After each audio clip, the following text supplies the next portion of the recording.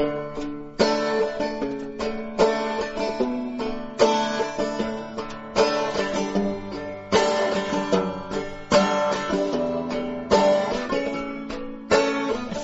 I was a Catholic girl, loved the mass, I watched the swirl of smoke from candles burning, while Mary looked up yearning.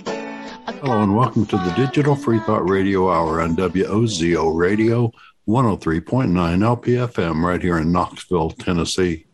We're recording this on Sunday morning, January 23rd, 2022.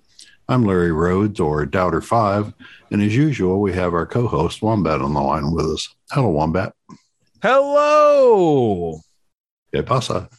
And our guests today are Jeremy Schultz. Is that Jeremy Schultz, right? And where are you located, Jeremy? I'm in Ames, Iowa. Ames, Iowa. Okay, welcome to the Home show. of Iowa State University. All right. Cyclones. I'd be surprised if it wasn't. John Richards from over the pond from England.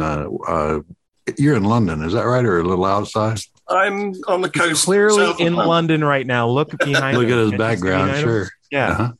Sorry, it's a green screen. And from a little south of Knoxville, in a small town in East Tennessee, George Brown, 2.5. Welcome to the show. Thank you. It's so cold he's frozen right now, so don't let that bother you. Yep. Digital Free Thought Radio Hour is a talk radio show about atheism, free thought, rational thought, humanism, and the sciences. And conversely, we'll also talk about religion, religious faiths, gods, holy books, and superstition.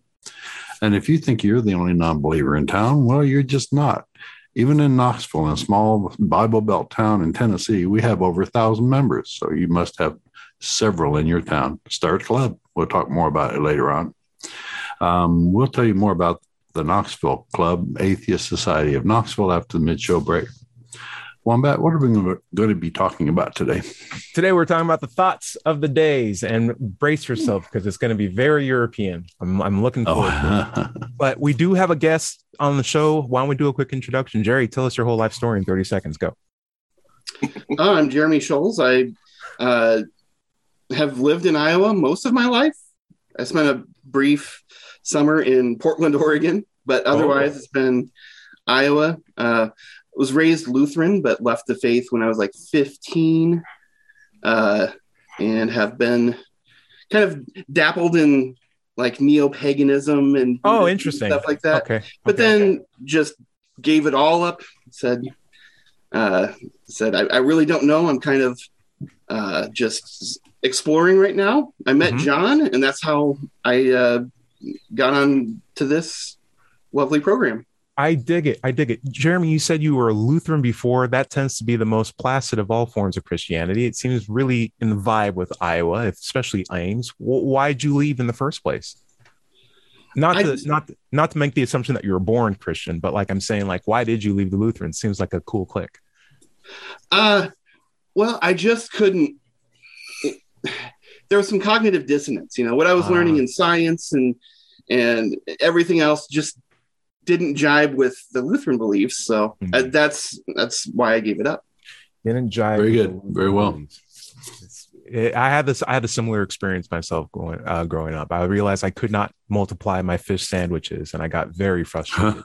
Right, John, I have so many thoughts on what Jeremy said, but I know you got thoughts of your own. Why don't you walk us through it? Right. Well, this Thought for the Day thing is a 2-minute slot on BBC Radio 4 that we've been subjected to since 1970. And we've only ever, I think, twice had a right of reply. And there's an interesting story about that because one of the rights of reply, or the opportunities to give an alternative view from the Christian one, because as you know, we've got this silly situation of an established church. Right. And one of the opportunities that was given to an atheist was given to Richard Dawkins. And he gave such an address that he offended so many people, they immediately took it off. And if you try and find it on the internet now, it says this website has been removed. Oh, no. Wow. It's that. So you couldn't even find a clip on YouTube of it or anything like that? No, it's gone. They've erased it. But bleached from the internet. What we do have, you might be able to find it on Wayback Machine or something like that. But what we do have, thanks to the Humanist UK, is the text. So we've got the script from his. You'd like me to read a couple of bits from this? He started out by saying, when a terrible disaster happens, an air crash, a flood, or an earthquake, people thank God that it wasn't worse. But then, why did he let the earthquake happen at all? Or, even more childish and self-indulgent, thank God for the traffic jam that made me miss that plane. But what about all the unfortunate people who didn't miss the plane? The same kind of infantile regression tempts us when we try to understand the natural world. And they didn't like being referred to as infantile. He ends it by saying... That's weird, because they're literally called children of God, or children or sheep of the flock, or like the Holy Father. Like, come on, guys. You can't have it both ways. Well, that's right. Yeah. But he ends it by saying, humanity can leave the crybaby phase and finally come of age. Now, that caused so many ructions that we were never allowed to have the 2-minute broadcast again. Wow. But what I've started doing is my own right to reply. So, and I'd like to get you guys' opinion of this. So I'm going to play a recording of one of the recent thoughts for the day, and I'm going to stop it when you put your hands up, because you want to say something to refute what you've just heard. Okay. Sounds good. So everybody on the radio, we are watching as a clip is being played, and when we pause the show, it's because one of us made an effort to speak up. George Brown, feel free to unmute yourself and just jump into the conversation whenever you need to. Yeah, I'm jumping. Okay. Go for it, John. Here goes. In an age when advertisements can be withdrawn for misrepresentation and political claims can be fact-checked, shouldn't religious propaganda be subjected to the same critical analysis? This is Thought for the Day Debunked. You are listening to a programme from BBC Radio 4. The Reverend Dr. Giles Fraser, Rector of St Mary Newington. Good morning. It was on this day in 1844 that Charles Darwin wrote probably his most famous letter to his best friend Joseph Hooker, in which he began tentatively to explain his ideas about natural selection. It's like confessing to a murder, Darwin wrote. And for many in the coming decades, the victim of this murder was none other than the Almighty himself. Oh, man. Notice. So you obviously have some comments that you're going to put in there. What I'm noticing about these thoughts of the days were, I'm going to just speak honestly here. One, it seems like it started off with a good intention of just helping people be thoughtful and charitable with, some degree of empathy about the human condition before they head out to the start of their day.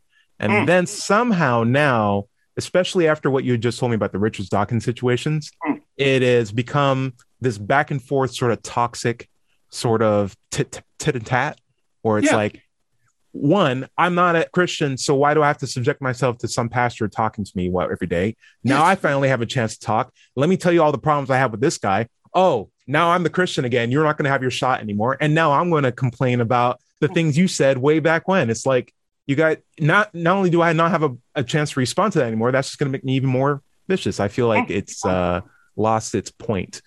It's intrusive. It started out as a homily, and a few pleasant words at the beginning of the day, but it's turned into mostly Christian propaganda. Jeremy, how do you feel? It's kind of a radical start to a thought of the day, don't you think? Murder, and victimizing God, and Darwin murders God. I don't know. Well, I can see how. I kind of feel like evolution and religion are independent of one another. Like one could be proven false and it wouldn't have any bearing on the truth of the other, right? So if I were to prove evolution false, it wouldn't then make God true or Christianity true. Well put. If I could prove Christianity false, that wouldn't make evolution true. I mean, so it seems like I encounter this a lot online.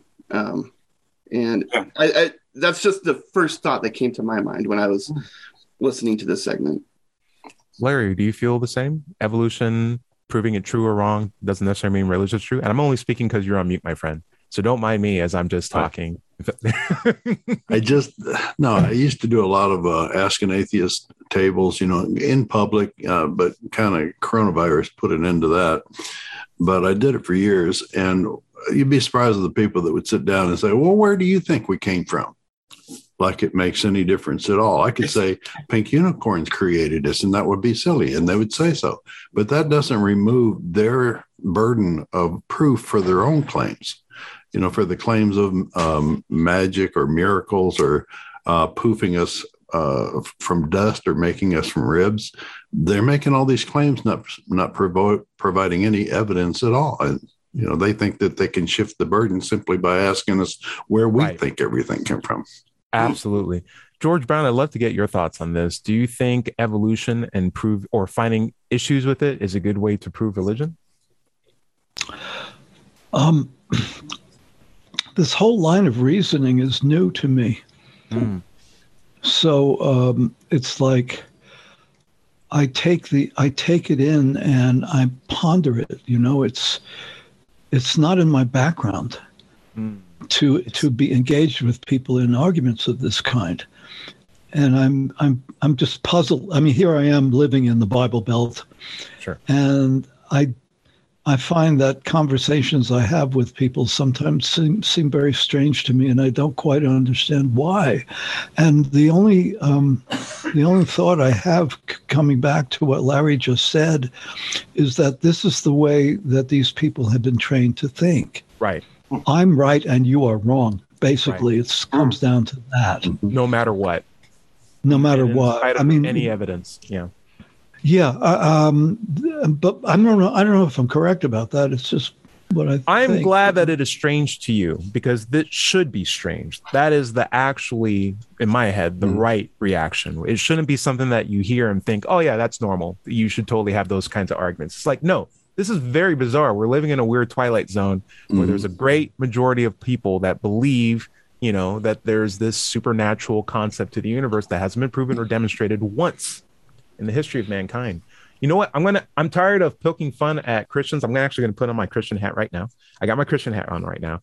And from my perspective, I feel like there was a missed opportunity in marketing here. I'm saying this as a Christian to the Reverend that is speaking right now, because you have what I love the most in my whole Christian life is an angry atheist.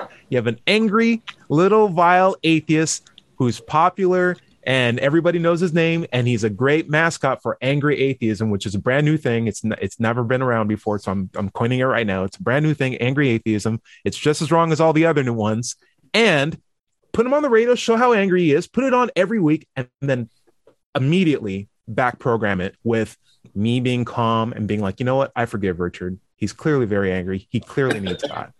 Let me go back to the peaceful word of the days. And then whenever I feel like I'm losing some of that tithe little sugar, I just throw that little Richard Angry Atheist clip back on again, get everybody riled up. And then they come back to me. Genius. I don't know why. I don't know why he didn't take the opportunity. The marketing was right there. Anyway, thank God he didn't. John, how do you feel before we go back? You can take us back in anytime you're ready. Well, I had a response which I've recorded into this here, so I could I'm going to play that and listen to it myself. Sure. So we're now going to listen to John listening to himself. Isn't that great? Riveting YouTube, guys. Go for it. Despite there being no evidence for his actual existence. 16 years later, Hooker was also there at that famous argument between Bishop Wilberforce and Thomas Huxley that set the tone for the whole of the Victorian debate about science and religion. The bishop asked Huxley if he was descended from an ape on his mother or his father's side. And Huxley... This is a famous historical encounter. Sure. And my contention is, because he goes on to say that Huxley then took against the Christians. And my contention is that the bishop was deliberately offensive. Of course, Huxley would take against him because that's what he wanted to happen. Sure. I also hear a conflation. I also hear a conflation of evolution being, we're descended from acorns, which is, more steps away from the idea of being descended from monkeys. It's the same root problem of no, it's a branch. Yes, Larry's doing the example. It's a branch. It's not a linear fashion evolution. Yeah. And the funny part is the biochemist in me, the PhD biochemist, is like, actually, acorns are more genetically complex than human beings because they have 3 sets of DNA in every cell. They have the ones from mitochondria, they have the nucleus, and then they also have this chloroplast whole organelle that can take light and turn it into sugar, like UV sunlight, and turn that into like food. We can't do that. That's crazy. And we only got 2 pairs per cell. It's kind of crazy. But Jeremy, it looked like you may want to say some things. What's going on with you? How do you feel about the idea of you're descended from an acorn? I'm okay with it. Yeah. I was kind of just reminded of like the Scopes monkey trial. It's kind of the analog here in the States, I guess, about what schools can teach. But I mean, other than that, I don't really have many other thoughts about it. So Scopes monkey trial is a good one. And what I found enlightening was the entire transcript is available in a textbook form that people can read as part of like a high school curriculum. And when I was a Christian in high school, I read that and I was cheering for the religious side. I remember that very clearly. Really? And when I realized that their side lost, I was like, and I just put the book away. I mean, I just was like, well, the religious side won on the Scopes monkey trial. Not as hard as I wanted them to. Because the whole time I'm like, this guy, the religious guy, feels like he's losing. Like he's not making any points. None of his arguments are making any sense. I'm just like, this guy's making me upset. Because if I was there, I'd be like, let me tell you about the evolution guy. Well, the deck was stacked against the evolution in the small town of Dayton, Tennessee. It still is. It still is. Even in big cities like Knoxville, it's still watered down, unfortunately. Just for the benefit of the audience, some of who may not know the history of this, although the Scopes religious side won, shortly after, the federal government came out and said you're not allowed to teach creation as though it's an equivalent alternative to evolution. And for many years that prevailed until the Dover versus Kitzmiller trial. In Pennsylvania. They had another go. And that video is an excellent video as well. And I recommend people find it and watch it. Yeah. And they lost that time. And the weirdest thing is I've actually been in undergraduate and we're looking at fossils. We went out on a field trip, pulled fossils out from the side of a road, like one of those. Have you ever driven down the road and you've seen like cut cliffs on both sides? That is deep enough where you can get into like pretty great fossil records. In fact, oil companies will use those kinds of like superficial layers to determine where much more useful stuff is, kilometers below the ground, kilometers behind the ground. And so there's a really beautiful fossil called Constellara fabulosa that if you find it, it's a seashell that has stars on it, literal, like perfect little patterned stars on it. If you find it, guaranteed there's oil. Guaranteed there's oil. We got a lot of digested plant matter and whatever below. And when I was looking at that, I was like, oh, that's so great. Like that must be how oil companies did. And I remember, and the teacher was like, yeah, that's how they do it. And then a kid raised his hand in the background and the teacher's like, you can talk. And the guy's like, well, I don't believe that because I believe in Jesus Christ. And the whole thing was like, oh no, because we were in the back of my head. I was already becoming an atheist by that point, and we were the only 2 black kids in the room. And I'm like, no, don't make me look bad. I'm not with this guy. I felt so bad. And then, but most of probably like 50% of the class already agreed with that guy anyway. But I was just like, yeah, but there are black atheists as well. Like it's totally a thing. I'm sorry for that tangent, John. Well, I'm interested in that because I didn't know you had this background, Ty. I didn't know that you came out of a religion, and I know your age is a lot younger than me, and I'm wondering whether you were exposed to Of Pandas and People. Did you meet that textbook? Wait, did you say Of Pandas and People? Yeah. Did you meet that textbook? No. What is this textbook? Talk to me. Really? Oh well, it's it's a creation. It started life as a creationist textbook, and they almost got sales to a large number of school districts in the Bible Belt. And then the Dover Kitzmiller trial came about. Oh, and I had this book. I had this book. Yeah, I just looked it up. Yeah. Oh, no. They had to rejig it because they realized that they were disobeying the law because creationism was banned in schools at that time.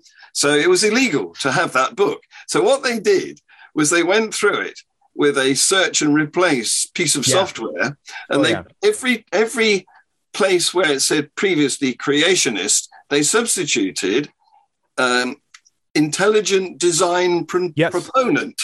Correct. Unfortunately, the software didn't work perfectly. So in at least one occasion, it says intelligent design proponentist. Oh, C. Intelligent creation, intelligent presided. The two phrases mixed up. So it began with the C from creation, then it went into intelligent design, and it ended with the ist of creationist. You're absolutely right about this book. I totally had this growing up. I remember this cover. I didn't know it was one of those books. That's how indoctrinated you could be when I had it. But I can also tell you that I've gone to the Collegiate University of Kentucky, UK's bookstore when I was hanging out with Eric. And I just wanted to see what kind of books were there and what they said about biology.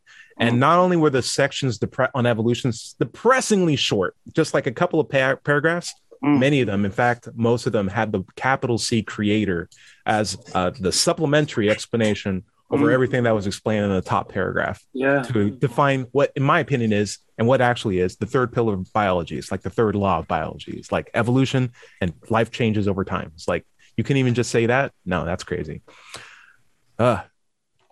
Nutty. So there you go. That was the final straw in the Dover versus Kitzmiller case. The C intelligent design proponentist was a giveaway. Larry, how much time we got before we go out for the top of the half hour? Oh, we're getting there. I'd say another 2-3 minutes. But one of the other things that really sunk that ship in the Dover trial was that the creationists ended up lying to the judge about where the money came from for some of the things that happened in there, saying that, we didn't give them money for this. And then if the judge found out their name was at the bottom of the check, and judges don't like being lied to. It doesn't help the case. Good judges don't. Good judges. And you would think that this would be like a very liberal judge, from an elite college and appointed by a liberal president, but it was a George W. Bush appointee. He was a conservative judge. He looked at all the evidence and said that intelligent design was creationism, and it was religion. It was illegal to teach it in school. Yep. It's crazy the extent of polarization in the U.S. where I used to flinch when I heard George W. Bush, and now it's just like, oh, that guy, what a relief.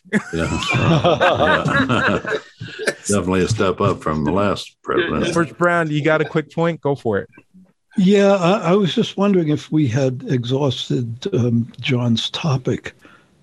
I think we were talking about the BBC and this. I've got more of it if you want. I want more of it. In fact, we'll get to more of it right after this short break. Okay. Larry? Sure. Yep. This is the Digital Free Thought Radio Hour. We're on WOZO Radio 103.9 LPFM here in Knoxville, Tennessee. And we'll be right back after this short break.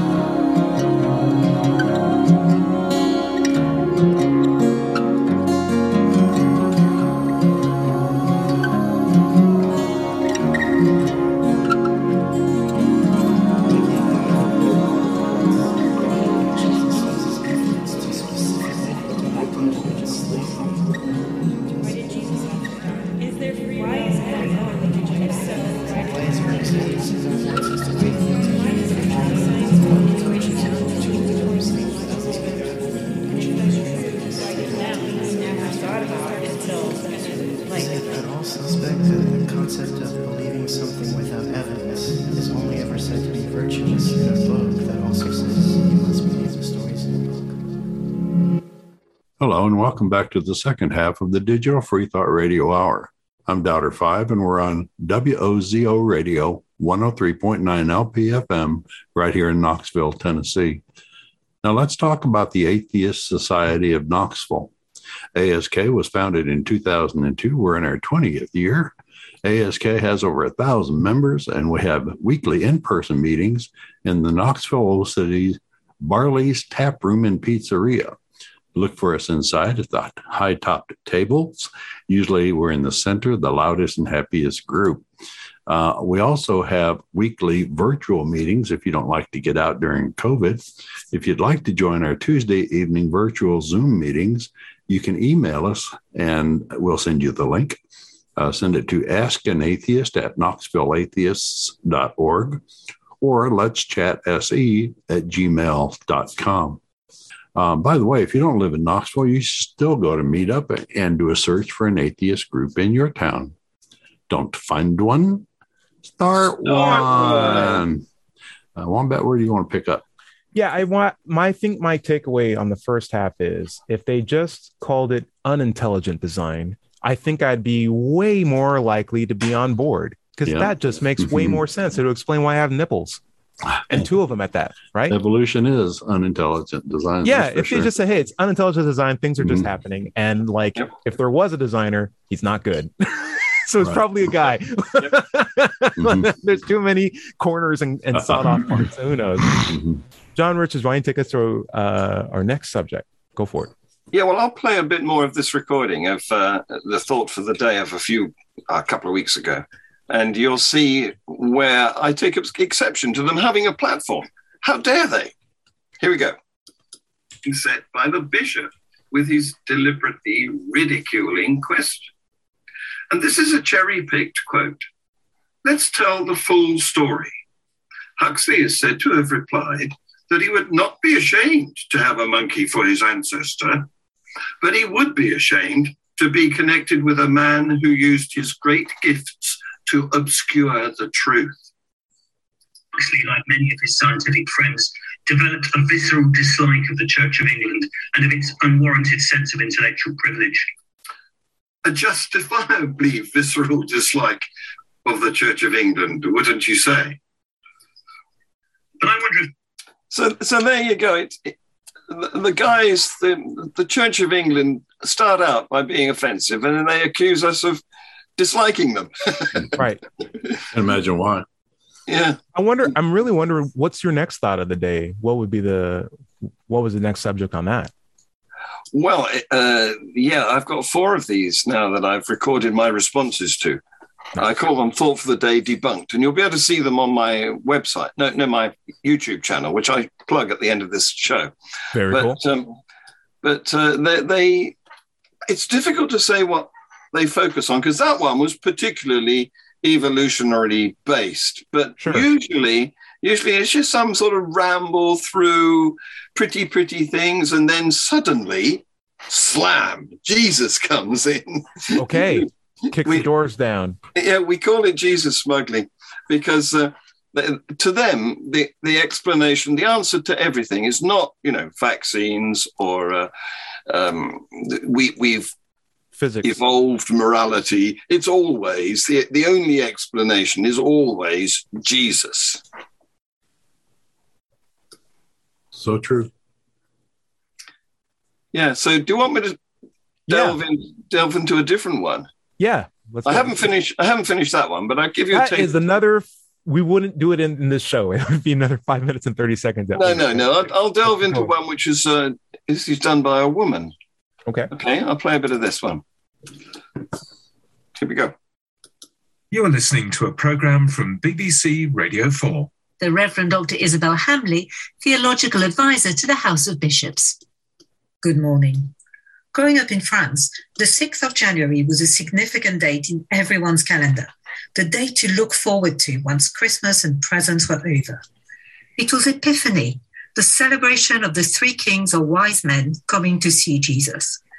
My family wasn't religious, but we still made special cakes, king's cakes, galette des rois, within which we hid a little figure of Jesus. It was one of the great excitements of the year as a child to see which lucky person would find Jesus in a pastry and spit him out triumphantly. What do you think of that? I think Jesus, like I said, would be very confused when he comes back and realizes our sudden love of crosses. And he's just like, don't you know I hate those? Don't you know I really, really, really hate those? Okay, we'll take them away, but you got to check out this thing. We take you as a baby, put you in food, and then spit you out. Isn't that awesome? It's like, how isn't this one of the blasphemy things? Don't you know that's at least 4 rules in the 10 Commandments? That's at least 4 of them. Well, my response was, don't try this at home. Don't put inedible things in your cakes to choke your children. Oh, I didn't even know they were inedible. I thought it was like a sugar treat or something that you could just mass produce. No. Why isn't America gone on that? Sugar Jesuses, sugar babies. They should exist. So that's Jeremy, why. Are you familiar with this concept? Have you ever heard of this? Is it Easter what we're talking about? Is this an Easter tradition? Catholic? Christmas. She said January 6th or June 6th or something like that. Like after Christmas and New Year's. Yeah, after Christmas, yeah. After Christmas. Okay, so baby Jesus in pieces of bread. Have you ever seen it before, Jeremy? No? It's the first I've heard of it. Okay. Is this a French tradition? Yeah, it was, because she was born in France. But we have a similar one here where we put silver threepenny bits, or more recently, silver sixpences. Do you want me to say threepenny bits again? Silver sixpences in Christmas puddings. And there have been. I don't know what any of these words mean. All right. So a pence is a cent, and pudding is not pudding, but is actually like pastry dough. It's like a soft fruit cake or something like that. Yeah. It's okay. a boiled cake that you have afterwards with custard. So don't know what that is either. It's fine. Keep going. It's good. It's good. Trust me. It tastes good. Yeah. So the thing is, there's been 1 or 2 babies or children who have been hospitalized with a threepenny bit stuck in their throat because, of course, their God designed our throats to have a cross path, So Right. Yeah. The intelligent design. You should breathe and drink through the same hole. I don't think there's going to be a problem with that. Everything's good there, right? We shouldn't be able to breathe and eat at the same time. And then the dolphins are like, I want a revision 2, please. It's like, okay, well, top of your head, because I thought I had something good going here. But Larry, I'd love to hear from you. The idea that a lot of the traditions that we have to celebrate gods in almost out of context almost look like blasphemy in practice. Oh, the way that we practice it? Yeah. You would think so. I can't think of specific examples right off, but the ones that you mentioned do break all kinds of rules. Even painting a picture of him, putting it up on the wall is iconographic or worshiping an icon. Iconography. Yeah, right. Iconography, which is expressly forbidden in the commandments.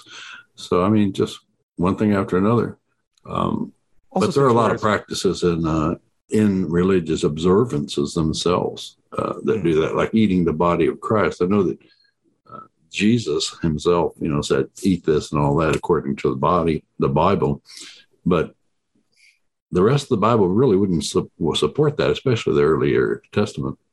The weird thing is when you make the body of Christ out of crackers and juice, you break them apart, you give them out to everybody. And when there's some left over, you just throw it away.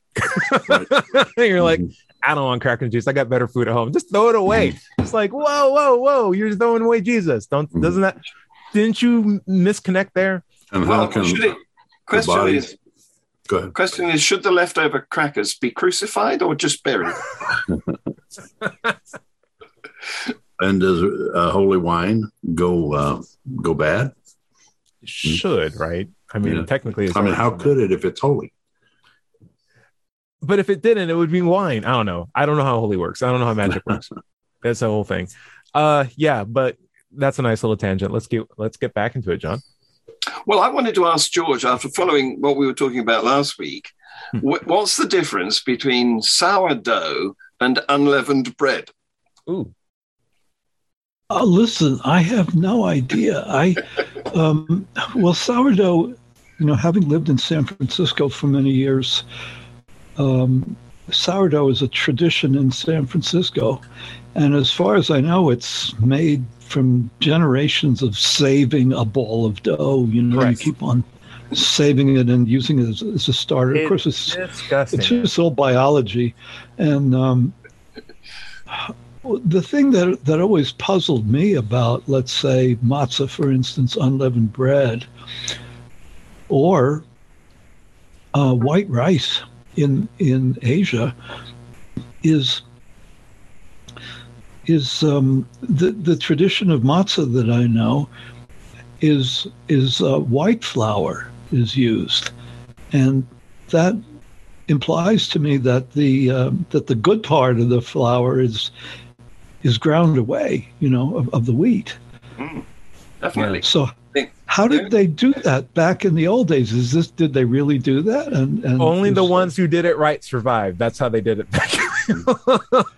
Everyone else is yeah, you can eat this. They're taking all the nutrition out they make it stable. It's going to last forever, but it has no nutrition in it. So I'm puzzled. I'm just puzzled by that.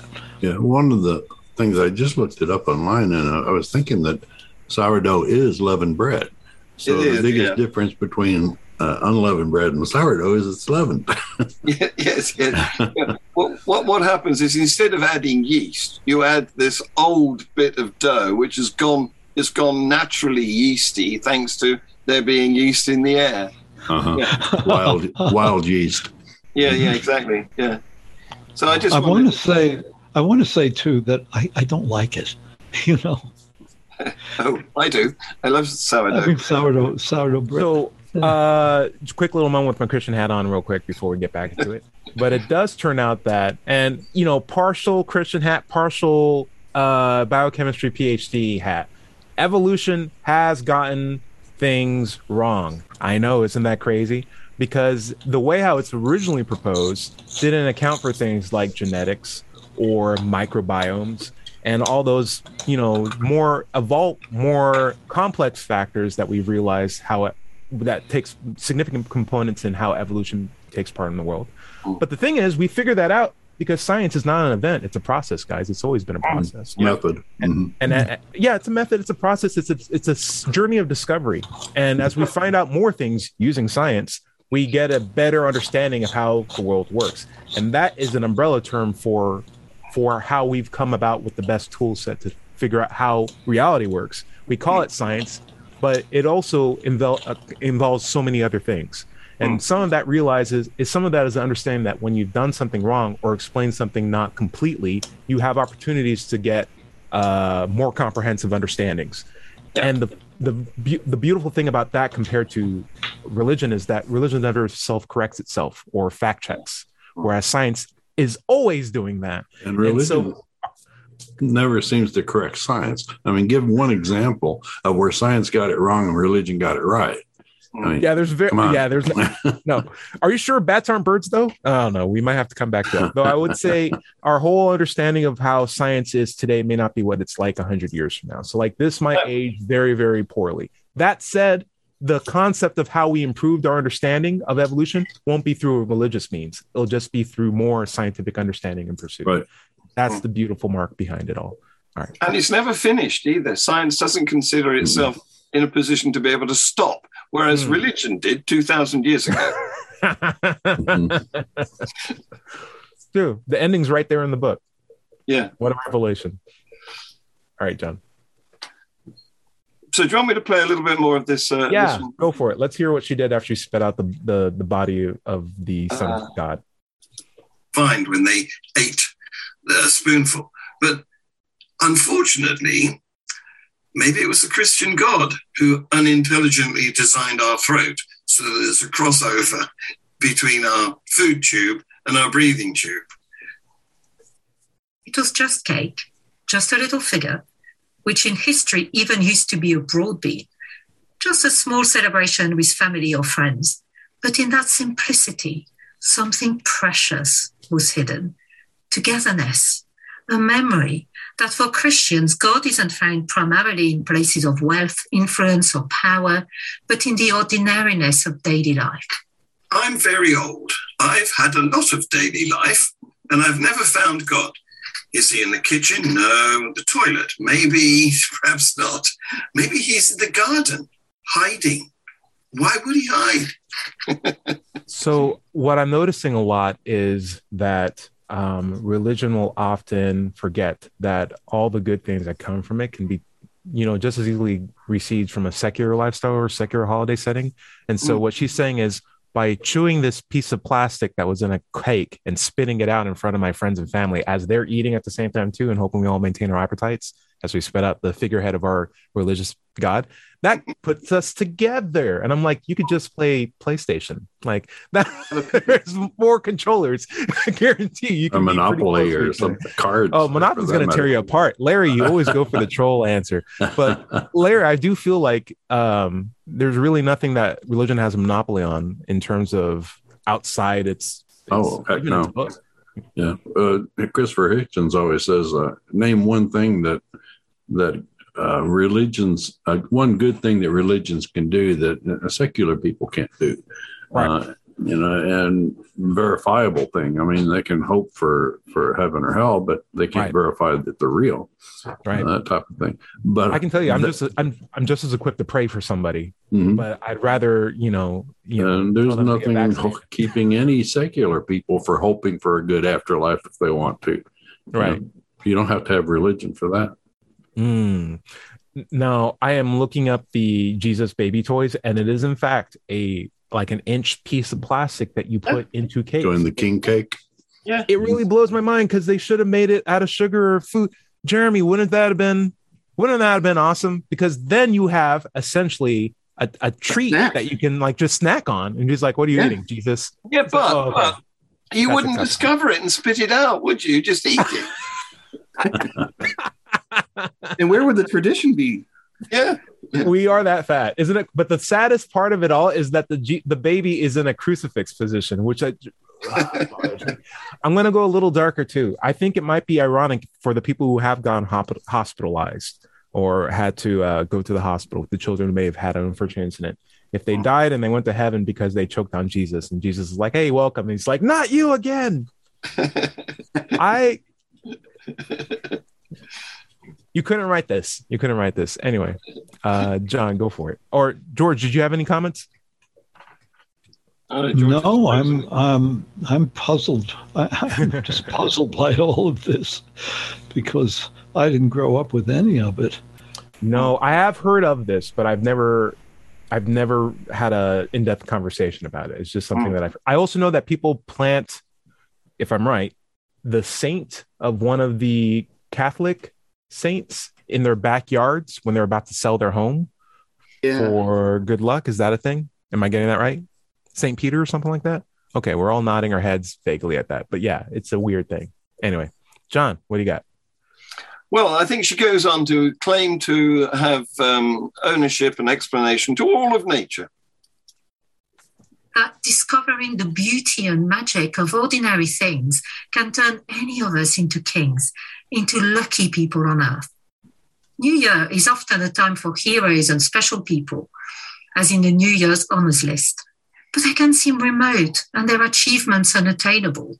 Epiphany turns this logic on its head and invites everyone to discover beauty and goodness around them, in things, in people, in actions of kindness and generosity. Well, fine. So there you go. You see, it's all thanks to Jesus. Without Jesus, we'd have none of that stuff. I have a serious problem with this baby toy, and I recommend that people look up the Jesus toy. The plastic babies that they put into these cakes, New Orleans king are cakes. the most jagged things possible. Mm-hmm. Like the hands look so sharp, and the feet are even pointed outwards like a swimming diver's, and the head is just so bulbous. There's no way you couldn't choke on this if you're trying to swallow it. If you shouldn't put it in your mouth either way. But yeah, I'd rather put a 10 pence. At least then, if I cough it up, I can spend it on something. All right. John, how do you feel? Let's keep going. It's such bad advice, isn't it, to tell people to bake jagged objects into their cakes so that children can choke on them. It just doesn't feel like it's the sort of thing that naturally came from the Bible. It feels like it was something that people were doing already, and then someone said, you know, our putting toys into food business is going out of business. How can we stay in business? Make it Jesus. Sell it to the Christians. Yeah. But these are jagged things. We might hurt little. You could break your tooth old on people it. and little babies. Yeah. Like we only do this as adults, as a drinking game. It's like sell it to the Christians. They'll put it in. They'll take ownership of it. They'll fight to have their babies in their cakes. It's like, fine, I'll just keep making it. And capitalism at the end of the day. This in the same way that Christmas is essentially co-opted pagan holidays from time immemorial up to today, I feel like this is just another one of the traditions added to the list. It's like the Christmas soundtrack. We get one new song every year, and what do you know? That's what we're going to have to listen to for the rest of our lives. Isn't that great? Anyway, John Richards. I'll play a little bit more of what she's ranting on about here. Lots of beauty and kindness and generosity all around us. That's great. Are you going to claim ownership of it now then? The word epiphany often means a moment of sudden revelation, something previously hidden coming into sight. The last couple of years have brought lots of rather unwelcome epiphanies. The realization that despite our technological advances and all our national wealth, we are still fragile, limited, and at times powerless before the forces of nature. Well, we know that, but they don't. So I don't know why she's suddenly taken up that point of view, because the religious attitude is that we're God's chosen people. We're not trivial at all. We're very special. And we're not vulnerable because we have the Lord to take care of us. So she seems to be arguing against her own religion there. Not only that, but not to be glib, but if you admit that you're powerless against the forces of nature, don't swallow pieces of plastic in your food. No. It's a really bad combination. Don't even put them in the cake. Don't even put them in the cake. Yeah, that's right. Just say, hey, Jerry won. We're only here because we want to be together. Why are we trying to deliberately poison ourselves? There's so many better games than this. That's right. So at the end of her 2 minutes, she's saying we're vulnerable. And at the beginning of her 2 minutes, she's saying, do this, poison us. Poison's fun, kids. And then it's like, and we must watch out for poison. Praise God. I can do these. So there you go. She's almost finished. I'll just play a little bit more. Pandemic has reminded us that to be human is to be small and vulnerable. It may not be knowledge we like. I can't disagree with any of that. We are trivial. We are not special, despite being God's people, so you might claim. Or want. But Epiphany reminds me that God himself chose not invulnerability or strength, but hid his glory within the fragility of humanity. It's the condescension. It's the assumption that she's right, so that her God really does exist, despite there being no evidence, and that gives her an opportunity to pontificate from a pulpit at us. Well, my whole point is, if I were doing this from a scientific point of view, I would say science doesn't really have a grand opinion on the state of human beings. Like when we say in science terms that human bodies are fragile, we don't mean it in a metaphorical sense. It's just like, no, if you smack us with enough force, our bodies will break, and then it takes time for us to heal again, right? Essentially, right? But what she says in fragility is code words for essentially, remember the fact that you're vulnerable and God gives you strength. And I play this little game in my head whenever I hear a religious person use terminology like this, because it's very easy to replace, and this might be a grand topic, but it's very easy to replace God with me, because many people's impression of God is themselves, which is why they are offended when you don't believe in God, because you're essentially offending them. It's like, but if I was talking about your girlfriend, that you had a girlfriend, and she wasn't Canadian, if she actually existed, then that's just me who loses out. But like, why are you offended when I say your God doesn't do this? Because I'm actually talking about them. And so she's coming from the perspective of human beings are fragile, but God is not fragile and helps people. And I'm like, all she's doing is self-aggrandizing herself under the context of I am a powerful person and it feels good to help other people because that makes me feel less vulnerable. So she's prostrating, or essentially, what's the right word? Pushing this concept of vulnerability on everybody else and not on her. And that, in her own religious point of view, helps her stay coherent in a weird, crazy world where she's never had the opportunity to really ask herself difficult questions in this capacity. A lot of judgments on my part, but I feel like I'm hitting the nail on the head every single time. Feel free to let me know if I'm not. All right, we should start winding down pretty soon. Hey, Larry's been waving. Yeah, I was just going to say that it's just another instance of give God the credit. Don't take any for yourself. You may have run that marathon and won the race, but it was God that gave you the strength. You didn't do it. He did. Or the doctor that saved your life. It was God that did it, not all the years of study he put in. And when everyone thinks they're God, and if everyone thinks they're God, then they like that narrative. It's like, yeah, I helped that person box and win that fight. Yeah, I helped win that race. It's interesting you should say that, because one of the thought for the days was delivered by Francis Collins, who, the former director of the US Genome Project. That's the one. And so he has managed to compartmentalize his brain so that he switches off this science bit and switches on this religious bit when he walks through the door of a church. And so he said more or less what you just said, Larry. He's saying that he's got no problem with merging together these two separate magisteria. And it's weird. I just can't get my head around that. Yeah. Very cool. Jeremy, love to know what you think we should check out before the start of next week. Are you still with us? I think Jeremy is frozen. He's looking off to the side. He's still thinking. You guys can check. If you guys can check out my stuff, I'm on Let's Chat on YouTube, and this has been actually kind of fun. John Richards, where can I find more of these thoughts of the day? They are on Free Thought Productions YouTube channel. There's only one up there now, but I'm going to upload another one every day. Upload the rebuttals with rebuttals, right? You're not just going to continue to. Yeah, they should start paying you for advertisement otherwise. But yeah, I'd like. Yeah, I call them debunked because it's a bit of them and then a bit of me interspersed like that. So free thought. Yeah, I have a question. I have some questions about this. We'll come back to it after the end of the show. We'll just do some plugs for now. But John Richards, what was the name of your site? Free Thought Productions, and I had a great chat. You'd love this one, Ty. I don't know whether you've had a chance to hear it yet, but I had a great chat with the lead of Pfizer's technological research department last night, and his job is to try and correlate gene sequencing with microscopy. So it should be possible. Yeah, it's very academic. And we start out by talking about his background, because he was brought up as the son of a minister, Presbyterian minister, and then he left his own faith and became a scientist. Nice. And we end the show by talking about science fiction. So it's Star Wars versus Star Trek. You'll love it. Nice. I love it. That's a great plug for the show. And where can we find it again? One last time? Free Thought Productions. Very nice. Larry, I know we're heading out. You've been really nice. Thank you so much. Listen, though, I mean, we only got 1 minute left. Would you mind telling me all about atheism, what it's about? Because I put it in a book.